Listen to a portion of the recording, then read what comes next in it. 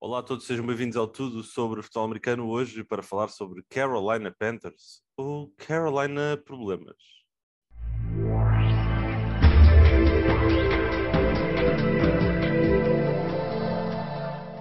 Olá, sejam todos bem-vindos a mais um episódio do Tudo sobre o Futebol Americano. Viemos neste caso de um episódio especial, tivemos direito a um episódio este sábado passado para falar sobre a grande bomba, a grande bomboca, que foi de Sean Watson voltar atrás na sua inicial decisão e, na realidade, rumou aos Cleveland Browns. Pelo caminho, deixou, acima de tudo, 3 franchises ali num limbo tramado, sendo que é mais complicado, se calhar, para 2 delas, acima de tudo, para uma delas, do que propriamente para as restantes. E, obviamente, falo dos Carolina Panthers porque não há plano B. Ou se achávamos que havia plano B, o plano B não se chama Sam Darnold, porque o ano passado foi um real problema. E comigo neste episódio tenho o Pedro Fernandes, que está habituado a problemas, acima de tudo na cabeça dele, não é, Pedro? Pela tua paixão pelo Kirk Cousins, e tu tens tendência, eu já encontrei um padrão. Ainda bem que explicaste, não ia ser tão estranho, pá. Como é que ia explicar que ele é um homem cheio de problemas? Na Mas sim, cabeça dele, na cabeça dele. eu gosto do caos de viver com Kirk Cousins na minha mente como um bom, excelente quarterback. Mas sim, mas estes Carolina Panthers têm um problema muito maior, porque o meu é só meu e tá bem guardado aqui. Agora o deles acaba por chegar a muitos fãs, e é um problema sério a nível da posição de quarterback. Podemos ir às outras todas que eles têm, porque ainda têm várias, mas a quarterback é uma incógnita grande, porque sinceramente não faço a mínima ideia quem é que é. Há alguns que estão disponíveis, nomeadamente o Jimmy G, o Baker, Garoppolo, Marcus Mariota, só que são todos quase um penso, não é? Neste momento são um penso rápido, que não, uh, que não são o que eles queriam, porque eles queriam o Watson, eles queriam alguém para levar esta equipa a um lugar muito, muito elevado, e a realidade é que nenhum desses, os 4 que eu disse, que eu acho que vai ser sobre esses que a decisão vai recair, é capaz de fazer o que o Watson era capaz, é que nem perto. Nem Não, perto. nem perto, nem perto.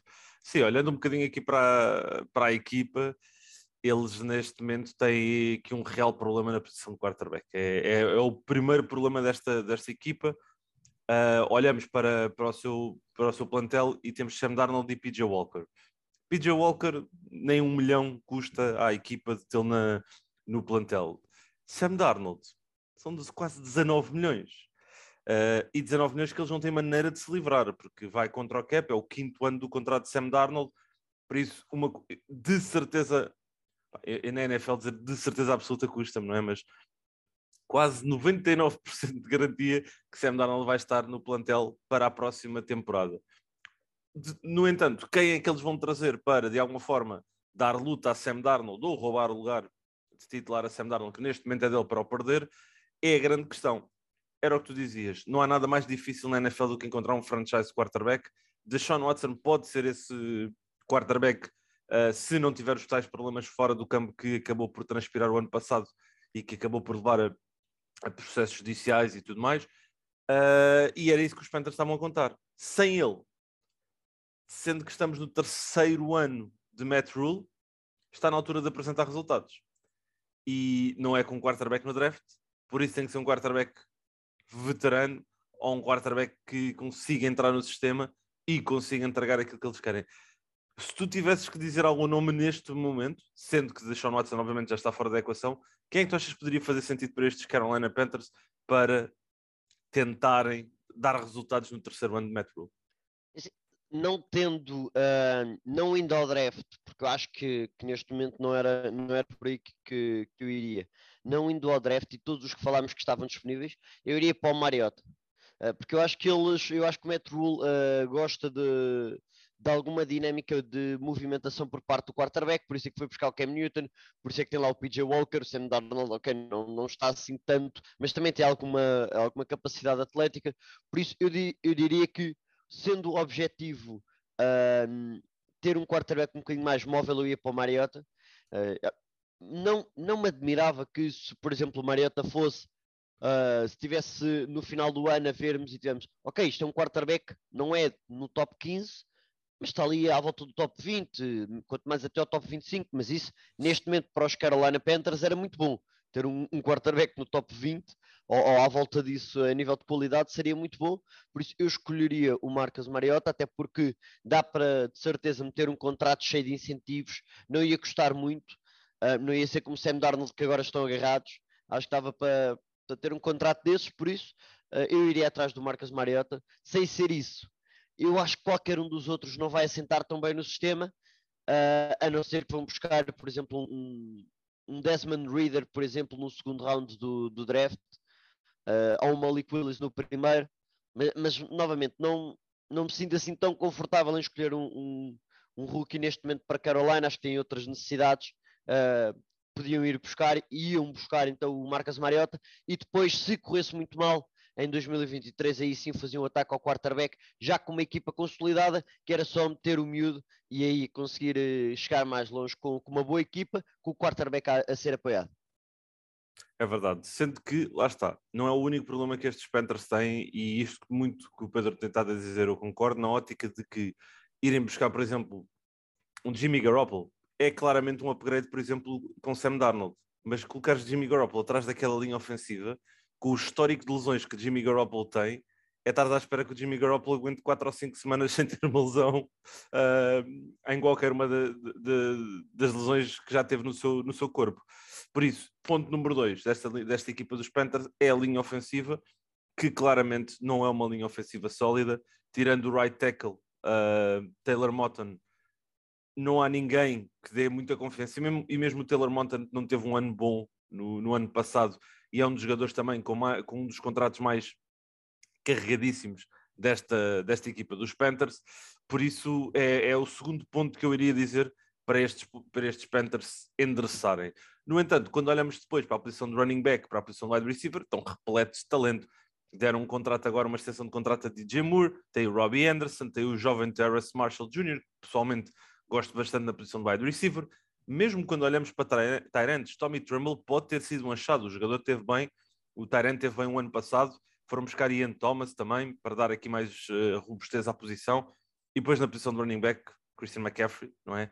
Muitas lesões, continua a ser aqui um mote dos anos recentes, e adicionaram agora Donta Foreman, que esteve bem nos Titans o ano passado, a substituir Derrick Henry quando ele também esteve lesionado, e tem ainda Chuba Hubbard como que o terceiro elemento para a posição de running back.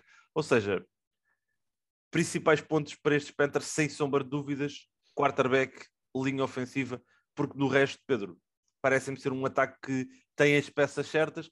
Não sei se depois tem o coordenador certo para tirar o partido disto, não é? O grande Ben McAdoo. Vamos ver. É daqueles que eu não tenho muitas expectativas. Por isso, se ele fizer alguma coisa boa, vai-me surpreender. Eu acho que isso é uma boa mentalidade para os Panthers, porque se estiverem à espera deste ataque ser top 5 ou top 10 na próxima temporada, o mais certo é ficarem desiludidos, não é? Por isso, acho que é melhor terem um bocadinho de cautela, mesmo independentemente de qual seja o quarterback, terem um bocadinho de cautela do como bom vai ser este ataque e esperar apenas por uma época sólida em que novamente mostrem voltem a surpreender. No primeiro ano surpreenderam, neste segundo agora, por causa do ataque, acabaram por desiludir bastante e era importante para Matt Rhule acabar o ano a surpreender a nível de qualidade de jogo e a nível de resultados, porque senão é bem possível que vá embora, porque tem um contrato longo que tem, mas 2 anos a desiludir era pesado, era pesado. É muito pesado. Obviamente, depois olhamos para o outro lado da bola, para a defesa, e vemos imenso talento. Vemos imenso talento nesta equipa dos Panthers. Não nos vamos alongar aqui bastante neste tópico, porque não era aqui o principal era mesmo os problemas. E na defesa não há assim grandes problemas, quer em termos dos titulares, quer em termos de profundidade. Adicionaram agora neste fim de semana passado Corey Littleton, que jogou com Shaq Thompson, futebol americano universitário, ou seja, é o reencontro também aqui de dois jogadores dentro do sistema de Carolina. Tem para mim um dos jogadores que eu mais gosto na NFL neste momento, que é o Jeremy Chin. Tem um bom grupo de corners, conseguiram voltar a trazer Dante Jackson, juntam a isso CJ Anderson e JC Horn, jogadores de primeira ronda, e temos aqui um susto. um susto pela positiva, obviamente. Por isso, estes Panthers, do ponto de vista defensivo, não têm um problema.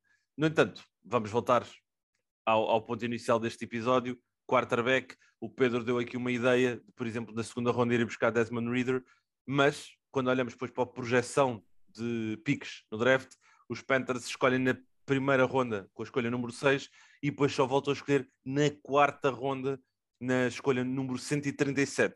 Ou seja, será que os Panthers, Pedro, aqui em pergunta final, em jeito de pergunta final, devem fazer trade back e tentar juntar mais escolhas para o final da primeira, segunda, terceira ronda? Sim, isso aí seria o ideal. Neste momento, não sei se. Neste momento, vai ser muito naquele dia. Não sei se alguém troca entretanto. Parece muito que seja uma troca de dia de draft mesmo. Os Panthers conseguirem trocar para trás por outro lado. Na posição onde eles estão, um left tackle é possível que esteja bem disponível. E eu acho que também é arriscado, tendo um bom left tackle disponível no draft, estar a fazer simplesmente trade back para depois ficar com a posição por endereçar. Por isso, depende muito do que pagariam, mas eu não sei até que ponto é que me sentia confortável em andar para trás tendo um left tackle disponível. Por isso, eu não faria, eu ia buscar o meu left tackle e depois os outros problemas que conseguisse arranjar outra maneira de os resolver, porque acho que um left tackle no draft, tendo como é que lógico, tudo por projeções, não é? Mas eu tentava ir buscar um dos left tackles no draft, porque vai haver de certeza um dos 4 disponíveis.